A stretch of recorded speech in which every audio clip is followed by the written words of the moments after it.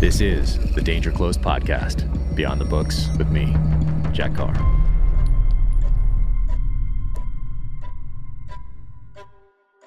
Welcome to the Danger Close podcast, an Ironclad original presented by Sig Sauer. My guest today is Steven Pressfield. Steven Pressfield is the author of Gates of Fire, Legend of Bagger Vance, Afghan Campaign, and a host of other books. His latest novel is A Man at Arms. And we didn't get into it as much as I wanted to on the podcast because he kept asking me questions about my latest novel, about writing, about the Amazon series with Chris Pratt. So we had a great time, great conversation. And he's also the author of a series of books on creativity. You may have heard of The War of Art, Turning Pro, Do the Work, Authentic Swing, Warrior Ethos. Anyone involved in any sort of creative endeavor, read these books. So without further ado, my friend, the great Steven Pressfield. All right, Steven Pressfield, thank you so much for jumping on the podcast. I'm so excited to see you, and especially just because it's a chance for us to catch up for about 45 minutes, which is, really is my favorite part of this. Great to see you, Jack. Great to see you. We've missed each other twice when you were here filming, but so this will have to do for the time being until we can see each other in person. That's right, but hopefully the next time I'm out. Congratulations. Oh, thank you. Let me say right away, congratulations on the success of The Devil's Hand. I read it. I love it. It's great. We can talk a lot about it. And congratulations on your stuff with Chris Pratt and the filming and everything that's going on with you. God bless you. You're smoking hot. Well, thank you so much. I mean, the inspiration, I have just outside of the frame here are all the other, not just your books, but the ones you've inspired me to read from your reading list. And the ones my wife is like, what is this obscure thing showing up that you bid on eBay? There was one left. And so I have those all over here. But no, it's so great to see you. And hopefully I'll get we get to link up in person next time I'm out in Los Angeles. So okay. And what is that behind you? You got a professional studio there now. What's going on? You got the full on setup? This is not what's like you, but here. We do have a microphone, we got a little blackout curtain behind, Yeah, you're getting all set here. Hand back here. I don't know if you can see it. I noticed. I sure did. I noticed it. Yep. And Man at Arms right here. I have both of, this one you signed for me and one I purchased obviously to that's to what I support have the too. cause. I have one signed from you and one that I got myself. Yeah. That is so nice. Thank you. But yeah, I always like to buy the books, obviously from people that I know and respect and am very fond of. So yeah, this was amazing. I loved reading this, and I loved that you let me read it early. And I got to give you a blurb, but just being able to read this book early was such an honor. So thank you for trusting me with that. Oh, absolutely. And, so great to read your stuff always, Jack. We can really get into that as we talk. Oh, awesome. And what is that behind you? What typewriter is that behind you? What's going on there? This typewriter here is, it's not actually the original typewriter that I used to carry for years in my van, when I was living in my Chevy van, but it is an old funky one from an ad agency where I used to work many moons ago when this was what you worked on. And at one point they were moving on to IBM, whatever. And they said, we're selling all these. So I bought it and I've had it for years. Yeah.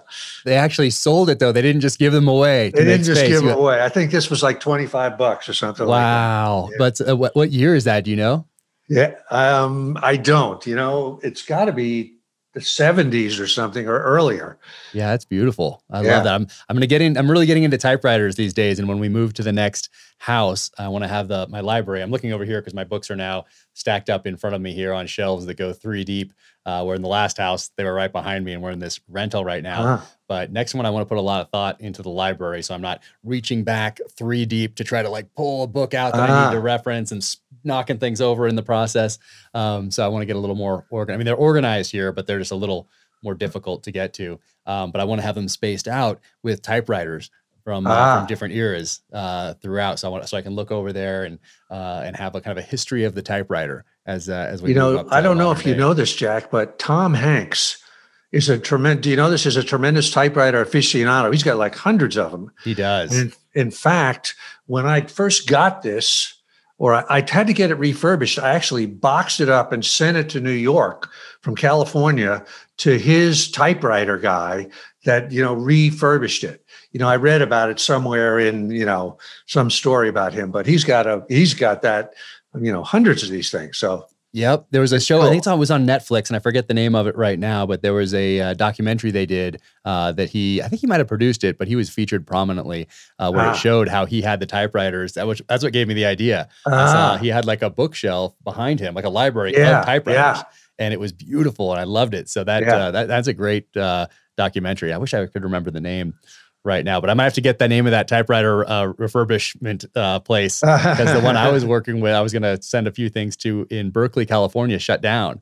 I think. So yeah, let's go back a little farther there. So typewriter from New York. So let's work up to a man-at-arms. So let's go from Marine Corps, from leaving the Marine Corps, or let's go to boot camp, to Paris Island, and then out of Paris Island and up to a man-at-arms, for those that don't know your backstory, because I think most people know you today and don't know the journey that you took, unless they've dove in, have explored the nonfiction side of the house on creativity with War of Art and Turning Pro and Authentic Swing and Do the Work and all those, and then they get a little bit of a glimpse into that background and that journey and all that work that it took to get where you are today. So, what was that path into the Marine Corps?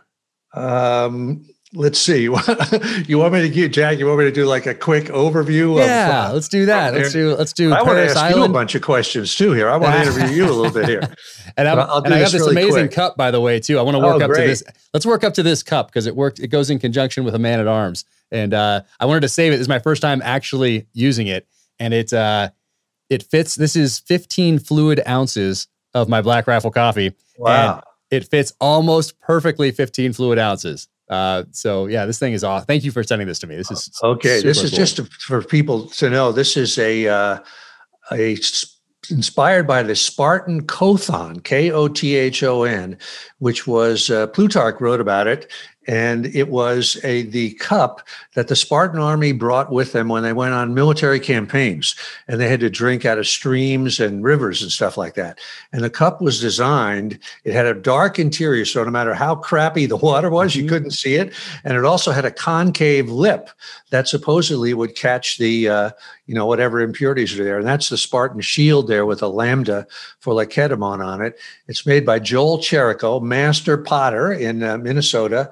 And if you look up Cherico pottery, Cherrico, you can get one of these things.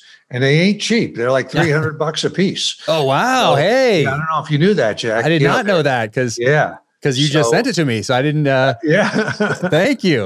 Wow. Amazing. It's beautiful. And I read the whole description though. And I love that, because there's obviously no photos of these. So he kind of had to imagine what it would actually have looked like. So, so I read the whole description and found out about the lip and the color on the inside and all that stuff. So that was fascinating. So I'm probably not going to use it too much, because I'm worried I'm going to break it. So it's going to go right back there with all my special stuff here after we have our talk here.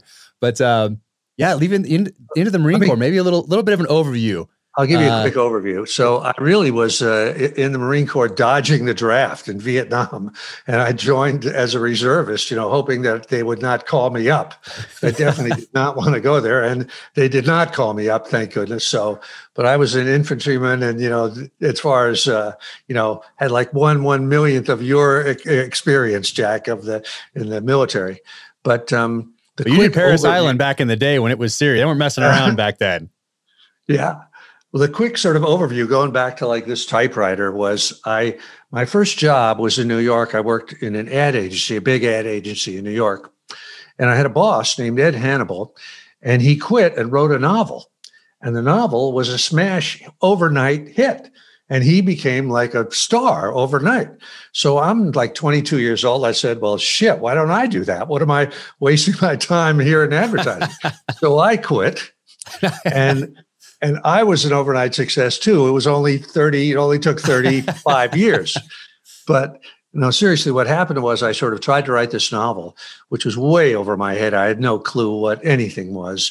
And I basically had a nervous breakdown and blew up my marriage and everything else. And I wound up kind of on the road for a bunch of years. And carrying a typewriter like this, which I never touched. And this is sort of anybody that's read The War of Art. I was the concept of resistance with a capital R that was what was beating the hell out of me. Unlike you, Jack, who knew that he wanted to be a writer and was prepared for it, I was just overwhelmed by it and terrified of it. And anyway, after many jobs, I drove trucks, I worked in the oil fields, I picked fruit, I worked for ad agencies again, I taught school, blah, blah, blah, blah, blah, blah, blah, blah. And I finally kind of wound up in Hollywood. And I had like a 10-year career as a screenwriter. And that was sort of my college education as a writer, sort of what you sort of knew, just from the get-go. And then at one point I wrote a book, The Legend of Bagger Vance, and that became a movie, and that sort of launched me onto a career of writing books. And that's been like the last 25 years for me. So I just kind of knocked around for a long time. Yeah. And so so the Chevy van, you're in the Chevy van and you're going to these different jobs, working your way across the country. Don't you hop back to New York at some point? And then I did it a couple of times. Like one of the things that I would do is I would work in advertising for like 2 years, save all my money, quit, and go to someplace cheap and just live and write a novel. And I did that 3 different times, and none of them sold. And but that was kind of a way of the School of Hard Knocks way of learning how to write something, how to write a sentence. And how did you get that foot in the door in Hollywood? I've heard you talk about the difference between a writer and a writer-producer on different projects, and what that means, and who you got teamed up with, and how that all came about. So how did that initially start? You roll into Los Angeles in a van, and then how does it happen? Like what happened from there? I'll go back a little bit. This third novel that I wrote that I couldn't even get my mother to read, I was really at the end of my rope, really thinking of getting out one of those meat cleavers and cutting my head off. I thought, well, why don't I just go to Hollywood instead of killing myself? I've failed as a novelist, or maybe I'll fail as a screenwriter, and that'll be the next phase. And I happened to have a female friend who had worked for an agent. This is while I'm in New York. And she said, well, you got to write a screenplay, you got to have a piece of material. So I kind of went down to the store, got a book, How to Write a Screenplay. And the short version of it was I did get an agent.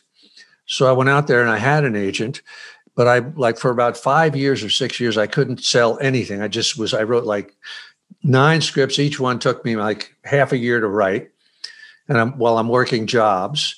And finally, my agent said to me, would you object to if I teamed you up with an older established writer?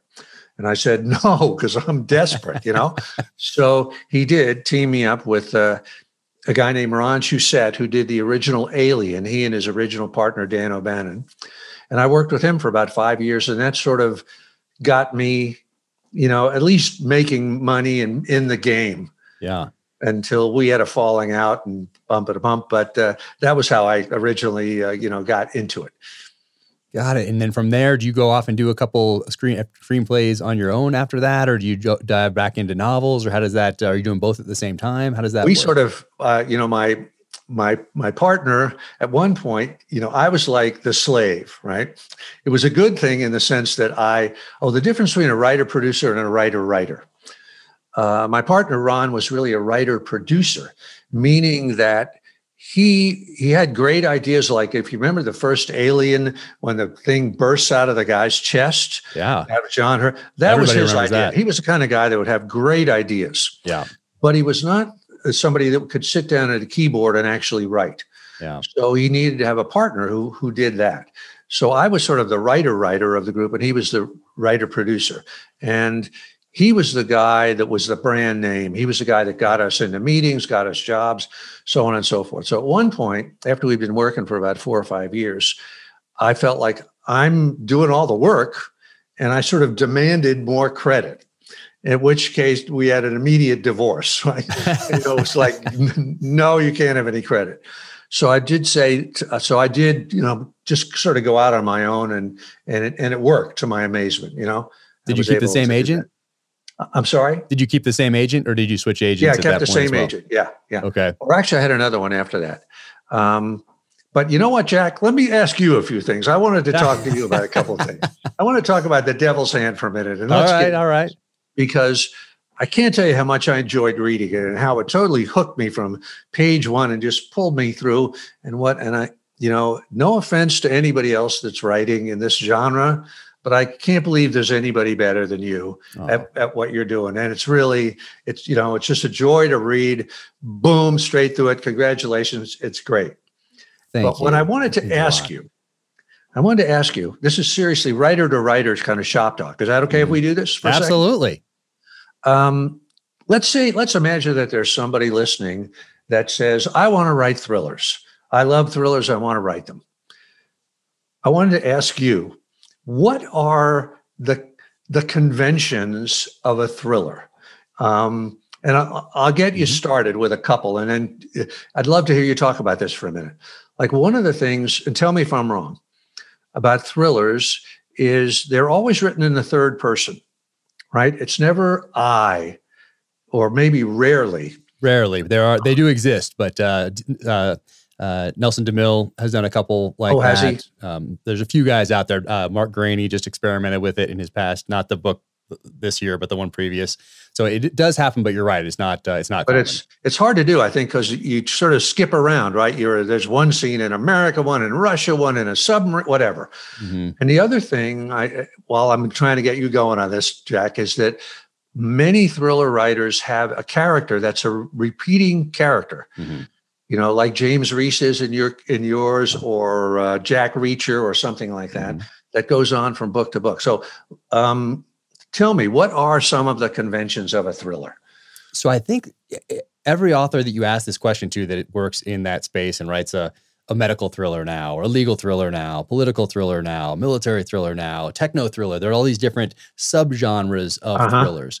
And each one will probably give a slightly different answer based on their own experience as a reader, I think. So my perspective on this comes from the fan perspective, from the reader perspective, from someone who has been inadvertently studying this my whole life because I love reading, because I love the genre, because I love these stories. I love the books that had protagonists, main characters with who had backgrounds that I wanted to have in real life one day. So I naturally gravitated to Tom Clancy and Nelson DeMille and David Morrell and A.J. Quinnell and J.C. Pollock and Mark Olden and Stephen Hunter and all these guys in the 80s and 90s who had protagonists with backgrounds in Vietnam, either as Marine snipers or Army Special Forces or Navy SEALs or CIA Special Operations or something along those lines. So my background, so that my answer is informed by that reading experience throughout my entire life, really. So for me, that those elements that make a good thriller, I think,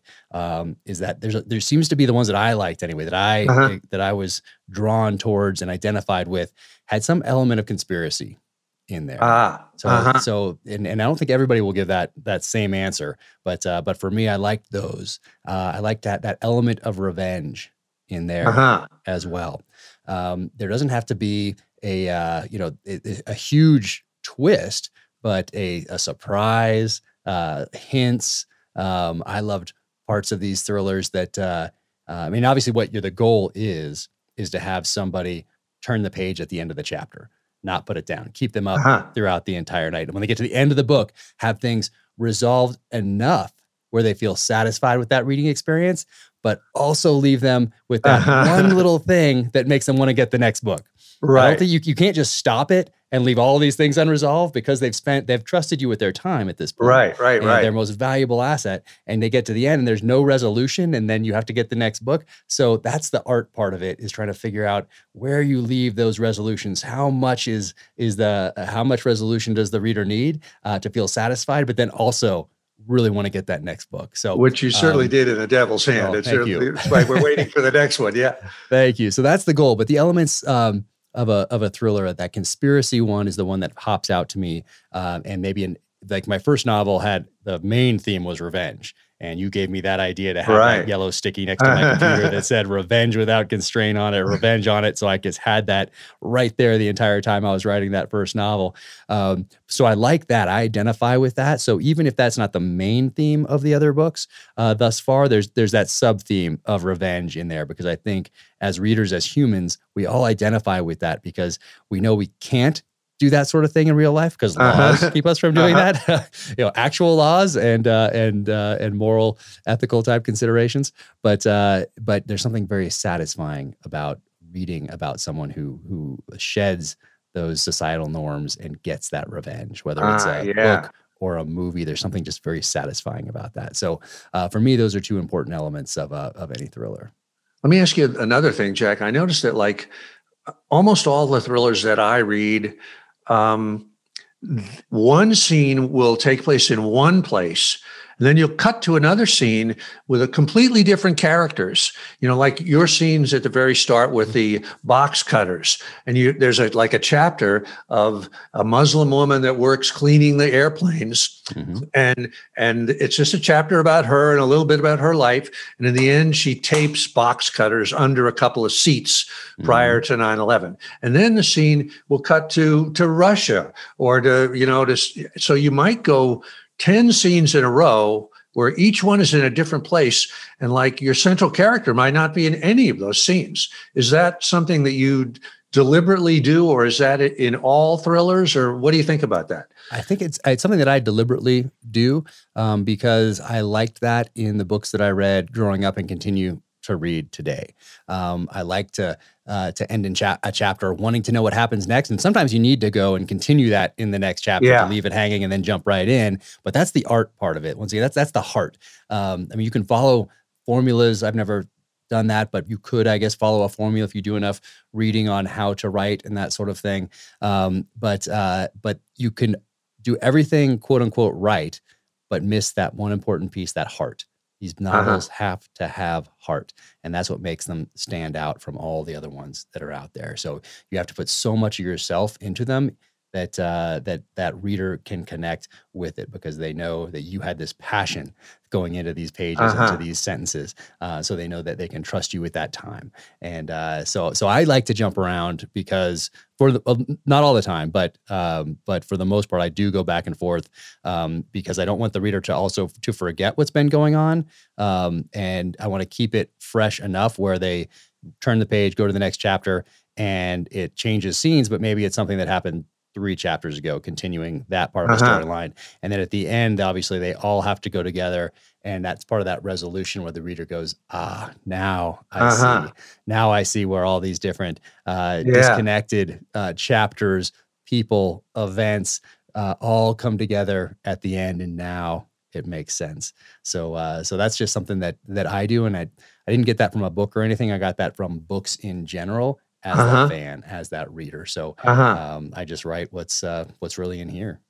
I mean, I'm sort of the same way. Like I know when I was a screenwriter, and if I was going to be writing a Western, I would just go to the theater and just watch or go to the video store and watch 10 of them, and I would just sort of study them. And I'd ask myself, what are the scenes that every Western has, and how do they, and you sort of imbibe it by osmosis rather than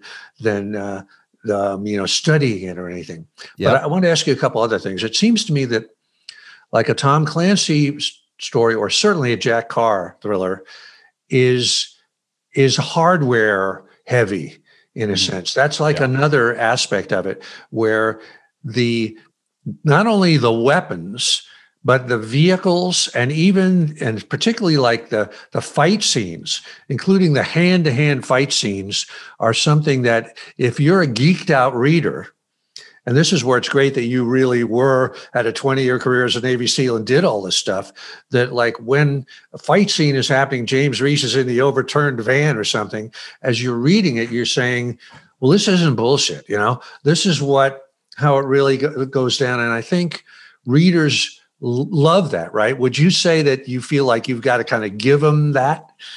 I think so, but it's very natural for me to do so. It would be very unnatural for me to just have a character that picks up a knife, picks up a firearm.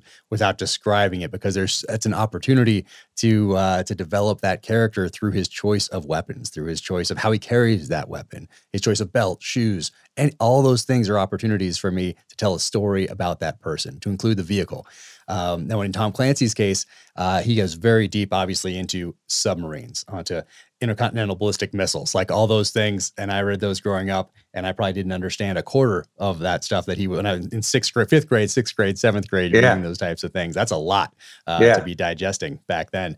And I do that not at that. I would never be able to describe a submarine the way that he does, or a weapon system that has some sort of a strategic type of impact, like these intercontinental ballistic weapons. But you know what? I can bring in my knowledge of an M4, of a Winkler Tomahawk, of a Dynamis blade. Like these sorts of things are very natural for me to describe and talk about, because they've been such a part of me from before I was in the military. I was just always a student of weaponcraft, a student of warfare. So it's very natural for me to incorporate all these things into the storyline. It would be hard for me not to do that. I'd have to really try hard not to incorporate those things in a way that helps develop the character for those who understand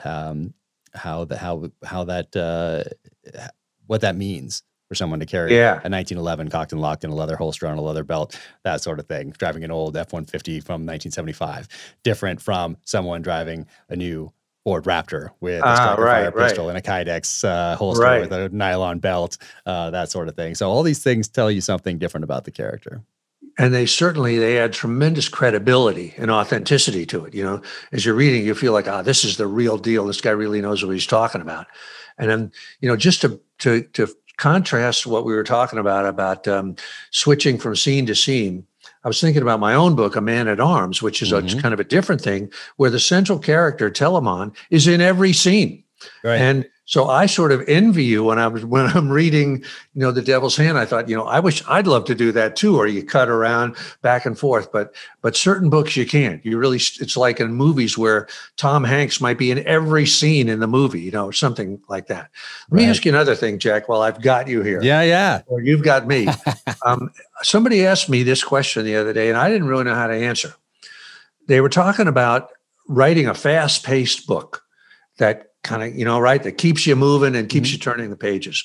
And certainly The Devil's Hand and all your books are really fast-paced. How do you do that? So I don't do it consciously. In fact, I start off a little slower consciously, in that I want to build up to something. It's just not, thus far anyway, it hasn't been natural for me to dive right in with, I mean, there's action in the beginning, but there's not, I guess it's not a sustained, like I need to build up this foundation for the reader, for an understanding as things move forward. So although, yes, they might start with an action here in a prologue or in that first chapter, I do settle it out, and that's conscious because that's what I liked to read growing up, and that's what I still like to read today. I like to get an understanding. I like to understand the history. I like some character development, even if it doesn't come right off the bat. I like having that prologue or first chapter that generates some questions, and then slowly those are answered over the course of the novel. And then it speeds up throughout with a couple hard hits in there, and settles back, and then it has to end with that resolution. So, and hopefully in a thoughtful way. All the violence, the character development, I do put a lot of thought into that, but I want it not to just be my thought into it. I want it to be thoughtful, if that makes sense. Thoughtful violence. So I do spend a lot of time developing that, but once again, it's very natural for me to do that. But I am conscious of not just starting off, and maybe this will change over time depending on the book and the theme and the storyline and all that sort of thing. But just like start off with something, a hard hitting car chase, and then maintaining that pace throughout. I think it's a little bit exhausting for the reader. You need to have that, just like in a movie, you have to have that time for the audience, the viewer, to sit there, relax, have a bite of popcorn, have a little bit of Coke or Pepsi or whatever, and think about what just happened, and then question what might happen going forward. Because I think if you don't give the reader or the viewer a chance to do that, they're here the whole time without being able to think ahead and have that I wonder what's going to happen. And get that sort of a reaction. It's just and you end. There's no pace to it. So so I do think about that, but so far it's been very natural for the books to go that way. And that's it feels natural when you're reading it. It really does. It feels like you just. Do you outline a book before you begin? How in what detail do you lay it out before you begin, or do you just start in? Oh, I do. I outline for sure. I start with that one-page executive summary, and this is held true for all the books, to include book 5 that I'm working on now, and book 6, because I know where book 6 goes. I know I have the one-page executive summary for book 6 already, so that when I'm writing, I'm not wasting any bandwidth worried about how I'm going to end book 5. Book 5, I know beginning, middle, end, and then I know book 6 already. So I'm not wasting this bandwidth as I'm writing book 5, worried about book 6 at all. So I know exactly where it's going. So all my bandwidth is focused on making book 5 right now the best it can possibly be, without that little voice saying, oh boy, you think you're going to end this one way? Well, how are you going to start book 6? Or what does that mean for the character going? I already know. So that's not there at all. All that bandwidth is right there, making book 5 the best it can be. So I start with that one-page executive summary, which is like a flap in a book, like right there, kind of something similar. Although a lot rougher, obviously, with a few other random thoughts thrown in. And then I take that and turn that into an outline. And thus far, it's been prologue, part 1, part 2, part 3, and epilogue. That's just been a natural way for me to do it. I won't necessarily always do it that way, but that's kind of how it's worked out thus far. And then I get that as detailed as I can without it slowing me down. So if I get to a part where I'm like, how's the reader is the reader going to believe this? Or how am I going to get James Reese out of this situation? And I'm not going to spend a week thinking about that. If I can't figure it out, I just go around it, through it, over it, continue, because I know I have a year to figure this stuff out. I'm not going to get bogged down on the outline side of the house, knowing that I have all this time, because what I'm really doing is I'm adapting. I'm capitalizing on momentum. I'm looking for gaps in the enemy's defenses. I'm doing all the same things that I did on the battlefield. I'm doing it in a book. I'm doing it in a place where if I mess up, the consequences aren't nearly as dire. I can sleep on it. I can get up and fix it tomorrow. I can edit it 4 months from now. So I can figure out this 6 months from now. I can figure out this one problem in part 2, third chapter in part 2. So I don't need to get bogged down in that. I can just keep driving forward. I'm a believer in that too. It's the old thing of the editor's mark of TK, meaning to come, right? And you just sort of, it's like blitzkrieg, right? Where you hit it's a resistance in the enemy, you just go around them. You bypass the point of resistance, and you'll come back and mop it up later. Yeah. Oh yeah. No, it's and all these. That's what all these books do. So when people ask me, "Hey, what should I read? I want to write a novel. What should I read?" And I always caution them, "Hey, you can spend the rest of your life reading about how to do something." And it doesn't have to be writing. It can be anything. It doesn't even have to be on the creative side of the house. It can be anything in life. You can study things almost too much. And it's very easy to do that these days because of the internet, because we can just spend, like, back, let's say 1985, well, there was a finite amount of things you could read on how to do something. You can go to your local library and you could read a few books on a certain subject, and that was about it. But now you could do it forever. So I think that's very dangerous for someone that that doesn't even know that it's resistance. They think they're studying, they think they're doing they're doing research, but really they're procrastinating. And you got to have a certain point where it's time to get down and do the work, and that's why these are so fantastic. And I did want to ask you about how you do this with your publishing company that you started to get these out there, and what these are for those that are watching or listening. These are books on creativity, and these are books on leadership. These are books on life. These are so fascinating. I love these. So I always recommend these to everybody that asks me, "Hey, what should I read? I want to be a writer. I want to be a screenwriter. I want to do anything in the creative space." These are the books I recommend. And I say, read these and then get to work. Do exactly what it says. It even says it right here. Do the work. And, even if you do the work, there's no guarantee that you'll be, quote unquote, a success, or you'll get to that stage where you want. But I can guarantee, if you don't do the work, you will not get there. So I recommend these to everybody. These are absolutely fantastic. Well, thank you. Thanks for that. How did you come up with starting to do that? What was the inspiration behind wanting to do this series of books on creativity and resistance? They started with the one book, The War of Art. And I have one more question I want to ask you. I know can we run a little long on Absolutely. the time? Oh my gosh, you have it. Yes, absolutely. I mean, I started with the one book, The War of Art, and that was basically, I'm sure you'll relate to this completely, Jack.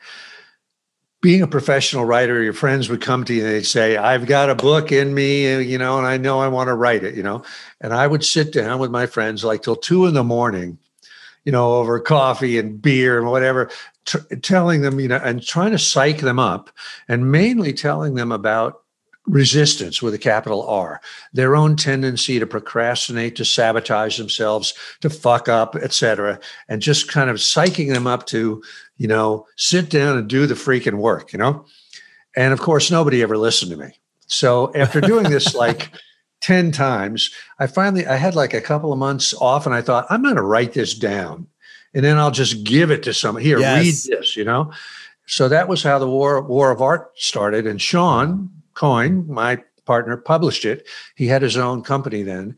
And then after that, we just sort of decided, well, let's do another, and then let's do another, do another. And so the bunch of follow-ups came after that. Yeah, no, those are fantastic. And for anybody watching, listening, you can get through these fairly quickly, and which is also wonderful because it's not intimidating. Some books, some other ones up there on the shelf that might be a little intimidating because they're thick. These ones, not thick, and you can get through these fairly quickly. And there's so much valuable information in here, and not just information, but wisdom. And that's the key, is taking past experience, whether it's successes or failures, and then applying those lessons to future decisions. And that's what we call wisdom moving forward. And that's what a lot of people tend not to do at the strategic level. When we're talking about politicians and everybody else who can study our history and hopefully take lessons from history and apply those to future decisions. But we're lacking a lot of wisdom, I think, in a lot of spaces these days. But that's what these are. These are books about wisdom, you sharing that. And I sincerely appreciate you doing that. I think I have a note in one of these, actually. I think we talked about it. I wrote, there's a man going around taking names, Johnny Cash. And I got it from page 71. And so that was one of the things that, for my first novel, The Terminal List, that kept me kind of on that path, was having that theme of revenge. And Simon & Schuster, they took out all my Johnny Cash quotes from that song because they're like, there's rights with the estate and all that stuff. So I was allowed to keep one, which was, there's a man going around taking names, because Johnny Cash took that from somebody in the 1800s, and it's an unknown source. So we were allowed to use that one without any copyright issues. But this one, what did it say? I said 71. So yeah, right here. And this one says, "Be brave, my heart. Plant your feet and square your shoulders to the enemy. Meet him among the man-killing spears. Hold your ground." So I have that highlighted here in Turning Pro. So that obviously resonated as essentially every single quote for anybody that's listening. That's a quote from the real life warrior poet Archilochus from like the 7th century BC. That's a true quote. It's nothing I made up or anything. Amazing. So I wanted to ask you one thing, Jack. Yes. Getting back to thrillers and the way thrillers operate. I know some books, this is about character. Some books will be, not thrillers, but other types of books will be all about examining some character, Hamlet, or something that really go in depth to that. And I wanted to ask you, how do you, or how can I put this? How much weight do you put in, say, in any book? Because I know you're going to have 6 books and probably a lot more with James Reese. How much weight do you put into the character of James Reese as opposed to the action or whatever else there is? A lot. So I think that these books are resonating with people. One, because of that authenticity piece, because I take those emotions and the feelings behind certain events that happen downrange or in life in general, and then I take those and apply them to that completely fictional narrative. So although it's a fictional thriller, political thriller, the emotions that the protagonist feels come from a real place. So it feels like it's real, but not just the protagonist. Well, I'll stay with the protagonist, stay with the main character for a second. We're all on journeys. We're all on that hero's journey. I was introduced to Joseph Campbell very early in life in 1988 through a series of interviews he did with Bill Moyers on PBS called The Power of Myth. Found Hero with a Thousand Faces right after that. And of course that resonated. And I think it was just subliminally, I started applying that hero's journey to things that I read, to things that I saw in movies or on television, and just would apply that journey to, hey, did this work? Why did I not like this movie as much as this one, or why did I not like this book as much as this one? Is it because that main character didn't interact with a mentor along the way? Is that why? Is it because he didn't face that crucible in the way that he could use either knowledge or a tool that was passed on to him? Did he not come back from where he started and pass on those lessons? Like, were there missing elements? So in life, we're all on this journey. And so my books aren't just James Reese in another situation, and then I pick him up, the exact same character, drop him in another situation, the next book, pick him up, drop him. He's an evolving character because we're all evolving along our own journeys in life. No one's staying stagnant. Even if you think you are, you're probably not. You're evolving. Time is passing, and you are choosing how you're going to spend that time. And so is my character, James Reese. He's along this journey. He's trying to figure out what he is. Is he a killer? Is he a soldier? Is he a hunter? What is he in life as he hopefully takes that, what we talked about, those lessons learned from previous experiences, and applies them going forward as wisdom. So we're all on this journey. So I want the reader to be along on that journey with James Reese as he evolves, as he grows, hopefully. But maybe he stumbles a few times, maybe like we all do in life. So that'll all be part of this journey. So it's not just the same character dropped in different scenarios. So I'm very cognizant of that. And then also even just characters that appear for one chapter, like the woman you mentioned in the prologue to the Devil's Hand. She needs a background. And I want people to connect with her on some sort of a level. And even though she might never be mentioned again, she has to have this background and the connection. She just can't be a person with a name from a country. That's it. No, she has to have something that humanizes her to the reader. And that includes bad guys as well. They have to, for me anyway, I like to have that background because we all have it in real life. We all have baggage. We all have failures. We all have successes. We all have things that shape us. So even for minor characters that just show up for a few paragraphs, I have that background in there. And I think that's important. Let me ask you, Liam, this is bringing me to another question. The bad guys, the villains. Yes. How much thought do you put into the villains, and what characteristics or what do you need in a villain? What makes a great villain in a thriller? I love writing the villains because for James Reese, it's, I won't say easy. I never use that term, but I don't have to go and interview, say, a Navy SEAL sniper from Ramadi at the height of the war, and then take the answers to whatever questions I ask from him, and then have it filtered through whatever biases I have, what other research I've done, and then spit that back out into a fictional narrative. So there's all these, like playing that game of Secret along the way almost. I can just remember what it was like to go into Ramadi at the height of the war and set up in an abandoned building or go into somebody's house and do the job. So then I can take that feeling and emotion and apply it directly to that fictional narrative. Now for, let's say, a lobbyist, I don't have any touch points with lobbyists. Politicians, no touch points there. It's something that I would never want to do. I can't imagine. I mean, even though politics is the art of compromise, I'm not very good at that, at the compromise piece. I understand its importance in that realm, but it's not something that I'm attracted to. It was in my DNA to be a Navy SEAL and to be a writer. It is definitely not in my DNA to be a politician. So I have to put a lot of thought into that. And luckily, there are a lot of real world examples that our politicians give us almost daily, where hypocrisy or, twisting of laws or just, whatever. We have so much material out there that I can draw on. And same thing on the lobbyist side of the house. There's so many books out there about lobbying and this sort of thing. I can take real world examples from multiple sources and then morph them into a single character that has a trait or two traits that I want to explore or exploit as a novelist. So it's so much fun for me to go into the bad guys and to develop those bad guys. And then when I'm talking about someone that's not a lobbyist, that's not a politician, but that's a terrorist or something like that, I have a background as far as the history side of the house goes, the personal experience side of the house goes. Done a lot of reading, obviously, on terrorism and insurgencies and counterinsurgencies and warfare that I can weave in to these different characters to develop them and hopefully humanize them a little bit along the way. So those parts are probably the most fun for me as an author. Will you ever do, Jack? Will you like I will sometimes for my villain, I'll do a file that's just about the villain. And I'll just sort of, it's really, I'll make up a whole life story for him, and I'll, kind of, get a real handle on what he's, do you do that kind of stuff too? So what I do is I write at the top of my outline, I have the name and the position. And I do a lot of research into the name to make sure that it's accurate for the background and the part of the world. And I look at multiple spellings, and then I'll call someone to ask to confirm and all that sort of thing. But I won't have the full background attached because I don't quite know it yet. I know exactly, not exactly. I know pretty much where they're from, what their point, the point of them being in the novel is. So that's there.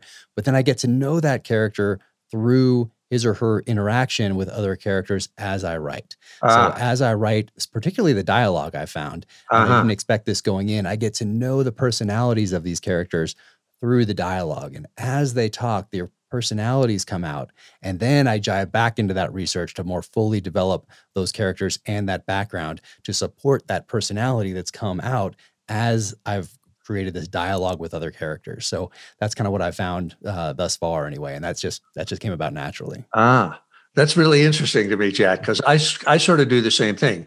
And you're talking about really, you're sort of discovering the character almost as the camera is rolling, so to speak, right? Yep. Just like if we meet somebody for the first time and you're talking to them, or you're running into someone that and it's all character dependent, but maybe you've met a few times, or maybe it's an old friend. So there's different ways that you're going to interact with those people based on your background, their background, what you need them to do to move the story forward. So all those things help develop those characters more fully. And I really enjoy that part of it. Let me go back to the protagonist for a second. Yes. And the character of the protagonist of James Reese in your case. Now, there are a lot of ways as a novelist where you can kind of reveal character, right? You could do an interior monologue, right? You could have James, talking about this and that, and which is different than a screenplay, as you know. And I've learned a lot about this over the last year working on the scripts for the Amazon series. So very different, which is so much fun for me. That's really interesting, isn't it? Because you can only use what they say or what they do. You really can't get into that. Voiceover is really like a no-no. But is there a way that you will reveal James Reese's character to the reader, or are there ways that you deliberately say, I'm not going to do that? Like, I'm not going to have an extended interior monologue, or do you? Nope. It's what comes naturally. So I don't start off with, hey, I'm not going to do this, but I definitely start off with, hey, I'm going to do this, if that makes sense. So I'm going to have him question certain things. I'm going to have, let's say, Katie question him about something, or have her think about something that he said, or notice something that he does and have her question it. So there's all sorts of ways to develop those characters, whether it's from the person's point of view or from someone else's point of view, observing them, which is probably even more powerful way to do it, I think, or thus far it has been anyway. And there's a few different points where I want to do that throughout each story, knowing that a reader might miss it if I just throw it in once. And I found that out from the first novel. My editor had very few edits for all the novels thus far. And I give you credit for that because of that yellow sticky that I had that brought everything back to that theme of revenge. And the second book, everything brought back to that theme of redemption. Third book, everything brought back to the dark side of man. So as I was writing, whether it was a paragraph, a sentence, a chapter, they all had to somehow directly, or more importantly, indirectly, tie back to those themes. And so there were very few edits. But one of the edits that was in there was about that very thing. Was about, hey, you've been involved with this book for the last year and a half. The reader's reading it once. They're reading it for the first time. So what you think you're giving something away. One sentence, one word that's hidden in there amongst all these other words. And you think that by dropping that one in there that you've blown it. You've given it away. You want to give a hint from what's to come, but not give it away, perhaps, so that when the reader gets to the end, they go like, oh, now I remember what that in chapter 7. When the author wrote this, or the character said this, or this person did this. And so my editor said, but the reader doesn't. So you need to add a couple other hints. Yeah, you added a couple other hints in here, and I thought, oh my gosh, it's going to totally give it away, and it doesn't. I mean, a few people figure some things out, but not everybody. The vast majority do not. So I've discovered that early on, that I don't need to worry too much about ruining the surprise. If there's a surprise, if there's a twist, if there's something that I don't want to reveal until a certain part of the novel, but I want to hint at it, that I don't have to be overly concerned that I've given it away too early.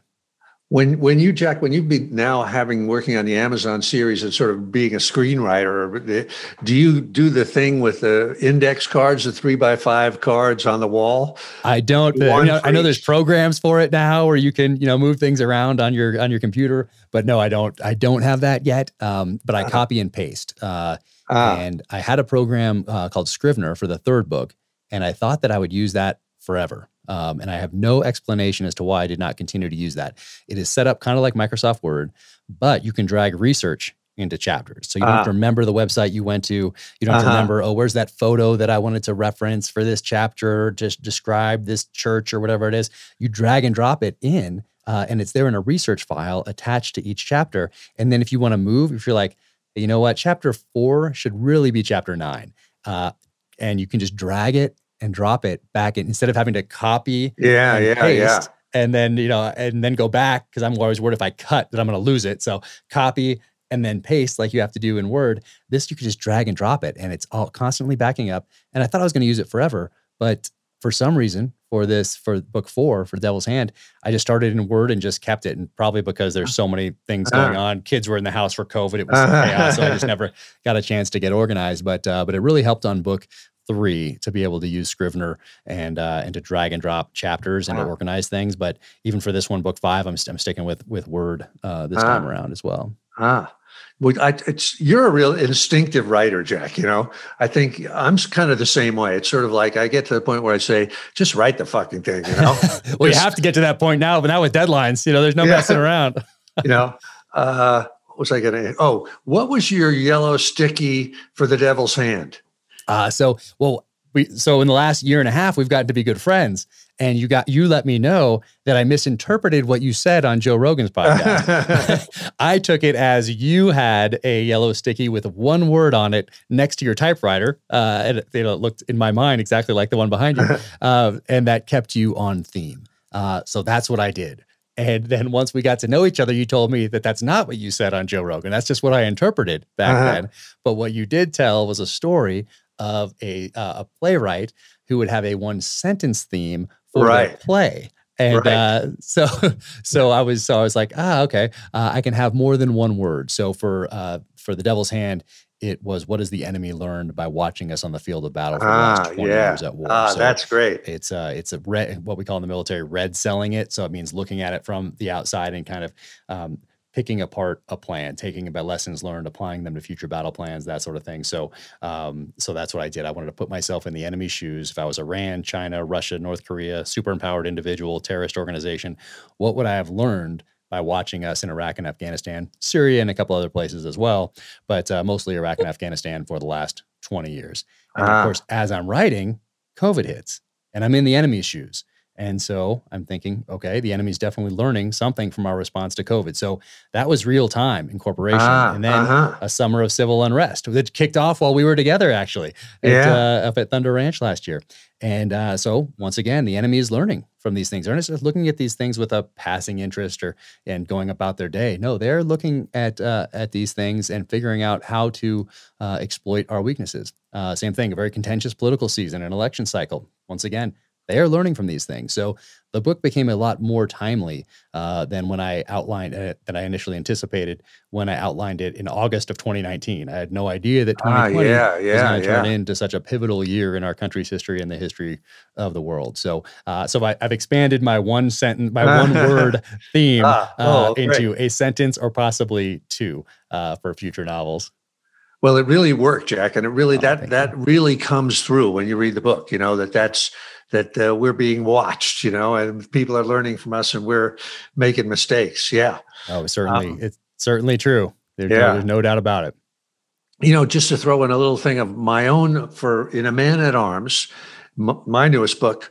speaking of the protagonist, I made a really conscious decision that you would never go inside his head. Telamon of Arcadia, this Roman legionary that's on a mission in the first century AD, and that everything you would learn from him, it would be from the outside. Because I wanted, it was like a movie, like shooting a movie, because I wanted him to be what he was to me, which is kind of a man of mystery, that I don't quite understand what he wants and that sort of thing. So you would always see him through the eyes of one of the other characters. And that's another thing that I find, and you do this too, Jack, and it's very helpful, I think. I say this for writers that are watching us now or listening to us now, that when another character, subsidiary character, reacts to our main character or talks about them and says, this guy is a liar, everything he says, or he's only in it for money or whatever it is, that can be a great way of delineating the character's character. Because a lot of times, of course, the people will be wrong. The people that are sussing out the character, they'll be revealing their own prejudices. And I noticed that it happened. Screenwriters do that in movies a lot too. Particularly like a Western where you have a kind of a taciturn gunslinger, a Clint Eastwood type of character. Other characters will comment on them. And samurai movies, they do this too. It's a great technique to have other people react and make observations. Oh yeah, I think that's probably more fun for whatever reason, is and more powerful. Fun. As well. So I use that in the writing. Obviously, it happens in the screenplays and the scripts for the series and for any movie.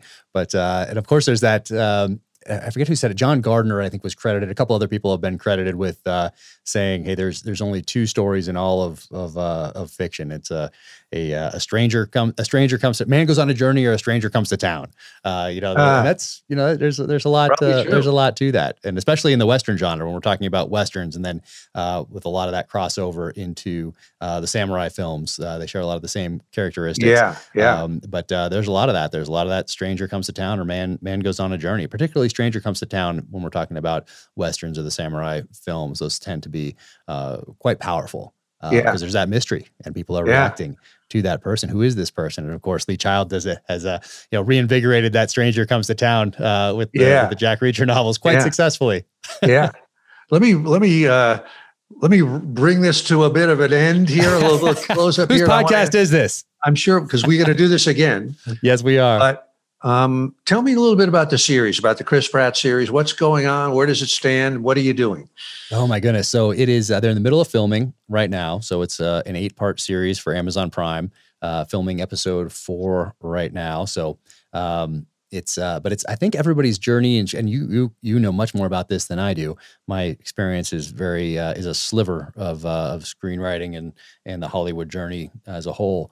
But my sense is that every project is different because all the people involved are different, and they have different experiences, different life experiences, different personal experiences that they bring to it. So every time you bring a group of people together, whether it's actors or producers or writers, however these people get morphed and thrown into this mix together, they're all bringing these different backgrounds to it. So I think everyone's experience is different. So mine was that Chris Pratt optioned the book before it even hit shelves. So it's not like it was out there and a bunch of people saw it and then and one chose it or 10 people wanted it or nothing like that. It was before it even came out. So that's part of my journey. And Antoine Fuqua wanted it as well. So Chris and Antoine got together to do it, but Chris optioned it. And then they put together got a showrunner. So for those listening, it's like it's a screenwriter, but he does a lot more. And we put together that first script. So me, the screenwriter, put together that first script. Primarily him, me just learning and then adding a few things here and there. And then he took that with Chris Pratt and Antoine, and they shopped it around to Netflix, to Amazon Prime, to HBO, Showtime, Apple. And I guess there was some sort of a bidding war, and Amazon ends up with it. So from there, Amazon dropped in a bunch of money. And now you get that writer's room together. So you get these 15 people that are now bringing their different life experiences into it. And those are all different. And then they take your novel and turn it into, or they take the Terminalist and turned it into 7 other scripts based off with that foundation of the first one. And then I was able to advise. How do you feel about that, Jack? Do you feel like they're taking it out of your hands? Your baby is being, what's your attitude toward that? I'm just so thankful to be here and to be in this position. And when you turn over something, and you know more than I do, there's a lot of trust involved when you hand this thing over to somebody else. So for me, trusting Chris and trusting Antoine, it couldn't be in better hands. And I also know, being a student of this just my whole life, is that it's going to change. You are now telling a story through a visual medium rather than on the written page. So things are going to change. So if you're an author and you think that your story's not going to change when you bring it to the screen, well, you're probably not right. And if you've maintained creative control, let's say if you have 20 novels, you're a huge name, you don't need the money anymore. You can do what you want. Someone wants to option it, and you say, okay, but I'm maintaining creative control. And you've never had any experience screenwriting before, and you want it to stay exactly like the book. Well, I don't know. I mean, maybe it could work out. But for me, I knew, hey, look at First Blood. David Morrell's 1972 First Blood, much different than the film. Both fantastic, in my opinion. But very different. So I knew that things are going to change. Things are going to be different. And what's great about this is that we've taken a different look at the book, in that we're telling it as a psychological thriller. So I love that it's set up from the beginning to not just be a political thriller, not just to be an action type thriller. It's already different in its perspective from the very beginning as a psychological thriller. So I like that. And I think if that story is told well by Amazon and by Chris and Antoine and whoever else is out there doing interviews, then the reader, the person that expects it or wants it to be exactly like the book, knows, oh, it's already coming, where they're already coming at it from a different perspective. They're already coming to it as a psychological thriller.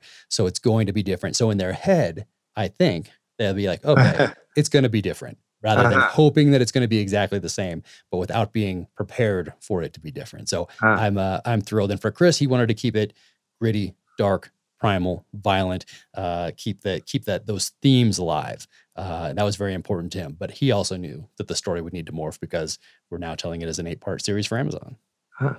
Do I dare ask what your relationship is like with Chris? Oh yeah, he's fantastic. Does he admire you? Does he want to be you? What? I don't know about that. I think he's probably pretty happy with how things are going for for him.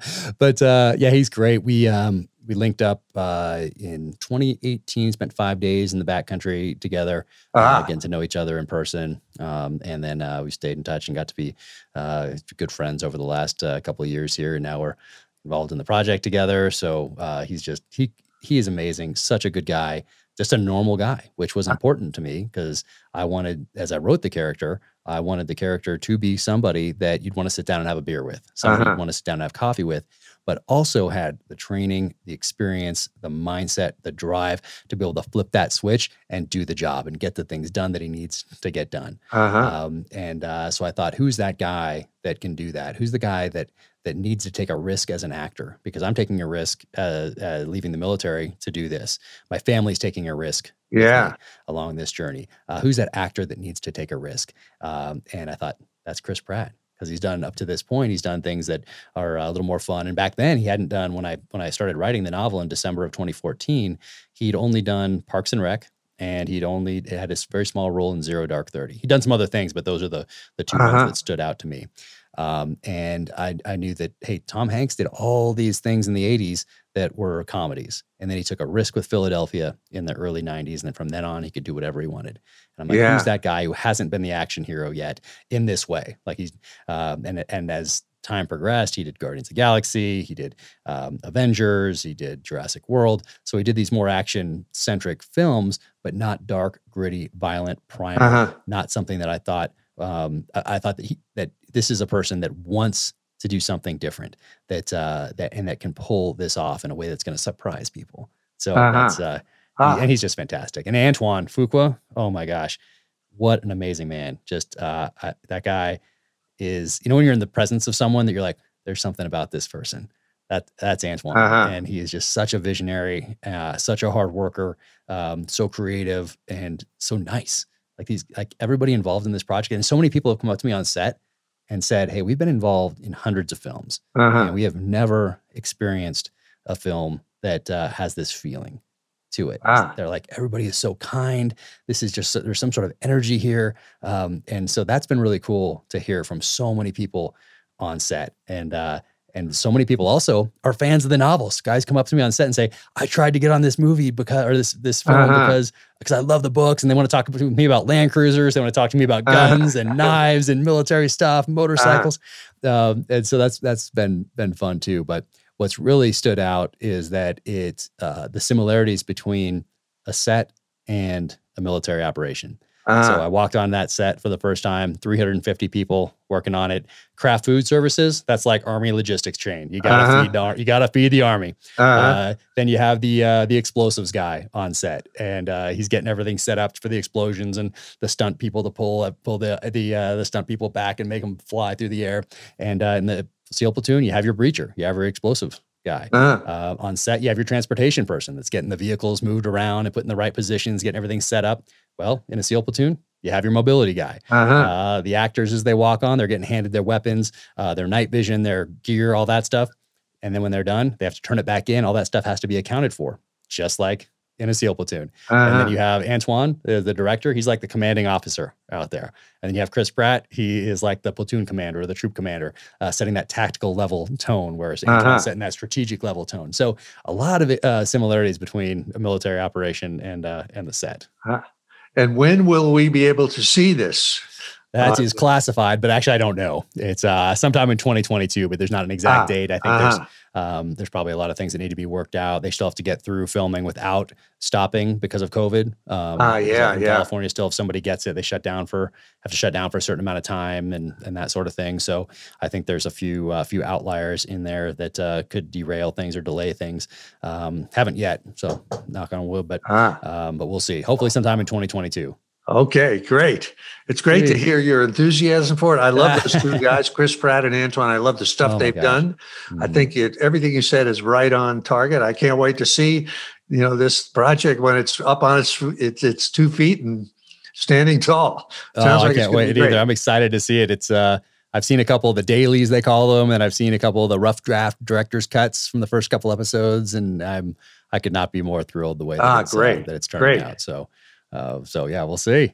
Are you gonna let me ask you any questions? My goodness, we're way over time already, and we barely got to a Man at Arms. We talked a little bit about your series on creativity over here, but look, I have all these things to talk to you about. All right, books here. Well, we'll have to do it again sometime, Jack. These ones right here. Look at this.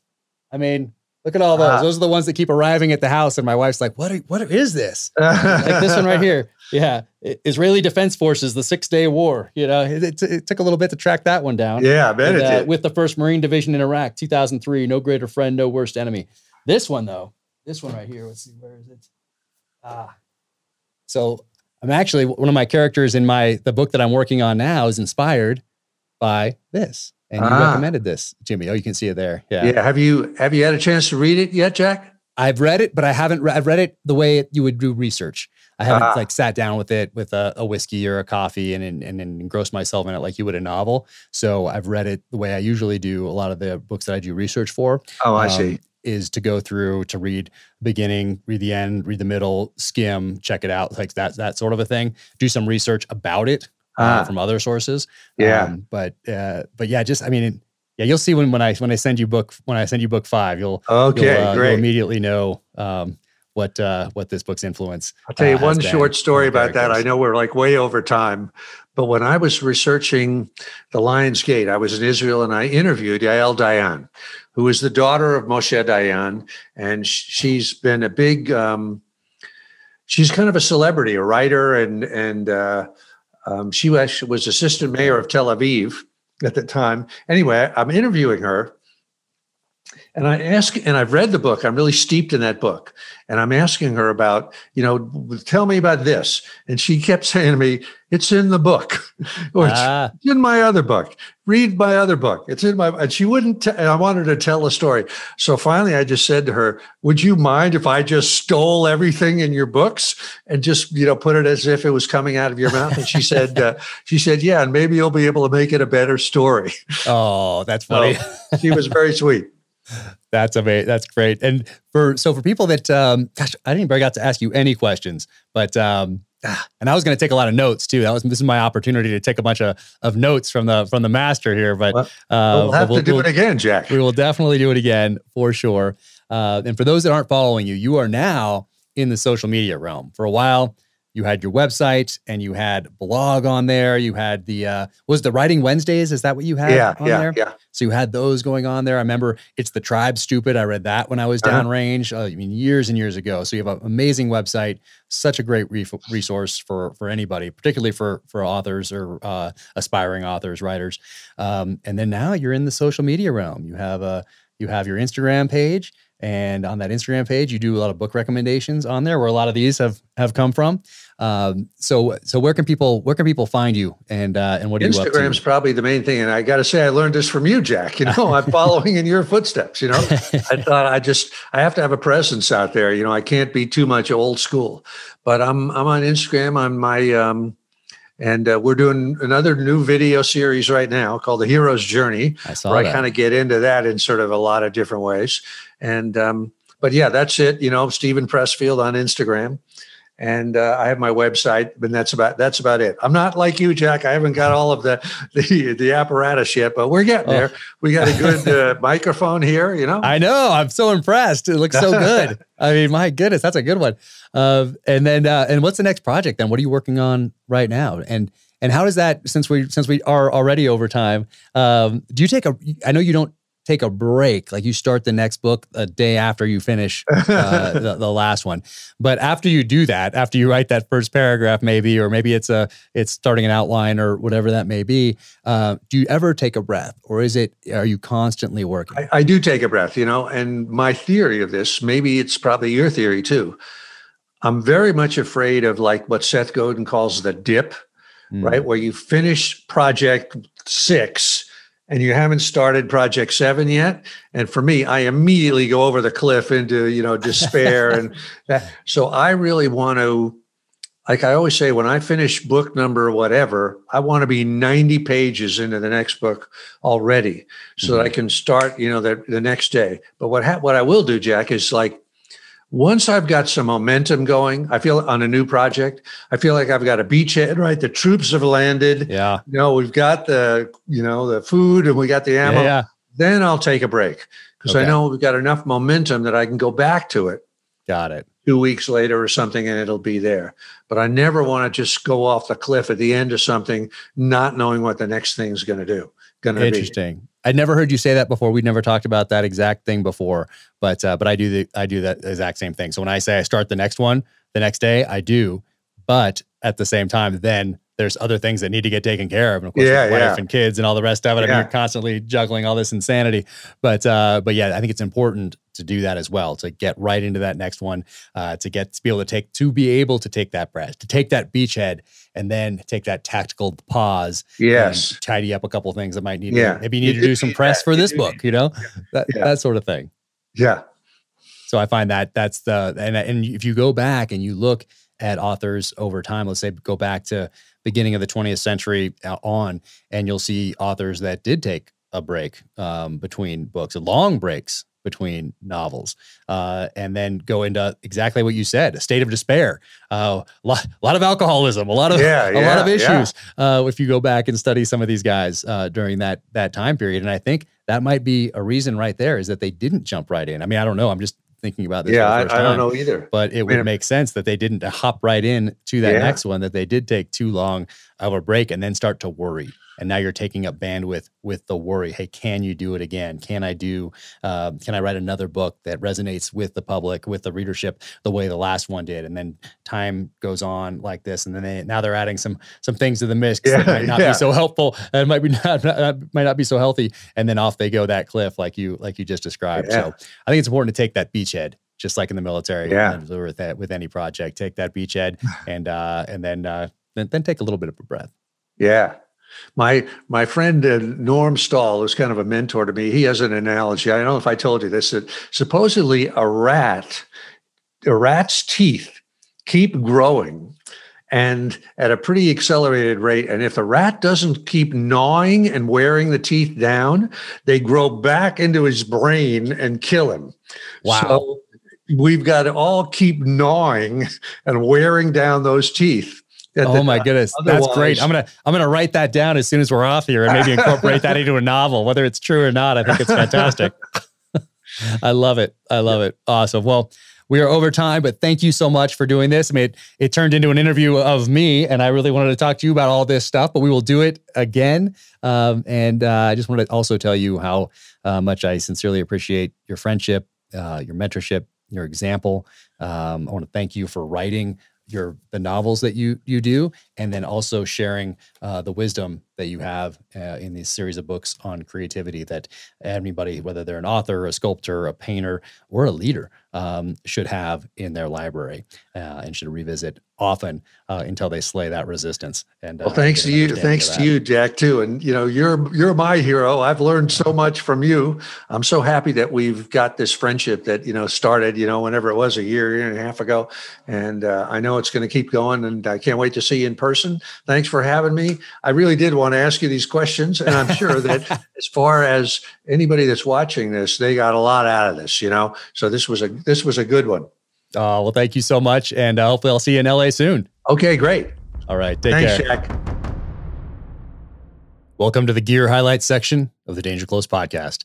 And since I was just talking to Stephen Pressfield about writing, about books, about research, about inspiration, about slaying resistance, I figured I'd talk about the importance of building your library. So what I love about books, whether they're fiction or non, is the paths that they can take you down in life as you continue to build that foundation of knowledge, which hopefully allows you to turn some of that into wisdom as you move forward and can base those decisions on some of the things that you've learned from other people's experiences, not just your own, but from the study of history. So Stephen Pressfield's books right here. But also he has those books, and Stephen, if you follow him on Instagram, has recommended a lot of other books. And as you can tell, I got quite a few.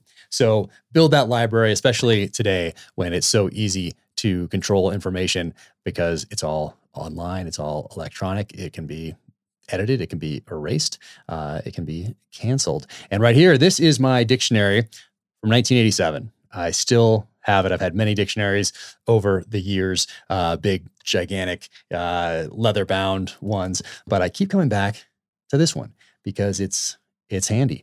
And I also like this because I can look up definitions today on Google, and I can compare those definitions to the definitions of 1987. So I spend a lot of time with this as I'm writing. I just like it because it connects me to that written word and that page. And so highly recommend getting a dictionary, not just a really nice one. It's very cool to have a nice one, but also getting one that you can toss in a backpack that you can have on a shelf and not have to worry about. So definitely have a dictionary, have a thesaurus, and have it separate from what you can find online. So this is mine right here. You can tell it's been beat up quite a bit over the years, but every single novel, I reference this. So build your library. Thank you for tuning in to the Danger Close podcast, an Ironclad original presented by 6 Hour. You can find Stephen Pressfield at stephenpressfield.com and Stephen Pressfield on Instagram, and that is Steven Pressfield. And be sure and pick up his latest book, A Man at Arms. And if you haven't read any of his other books to date, whether it's the series on creativity or his fiction, historical fiction or nonfiction on this side of the house, it's time to get started. And if you like the conversation, be sure to leave a 5-star rating and review wherever you listen to your podcasts to help beat some of those big tech algorithms. I'll see you next time on Danger Close.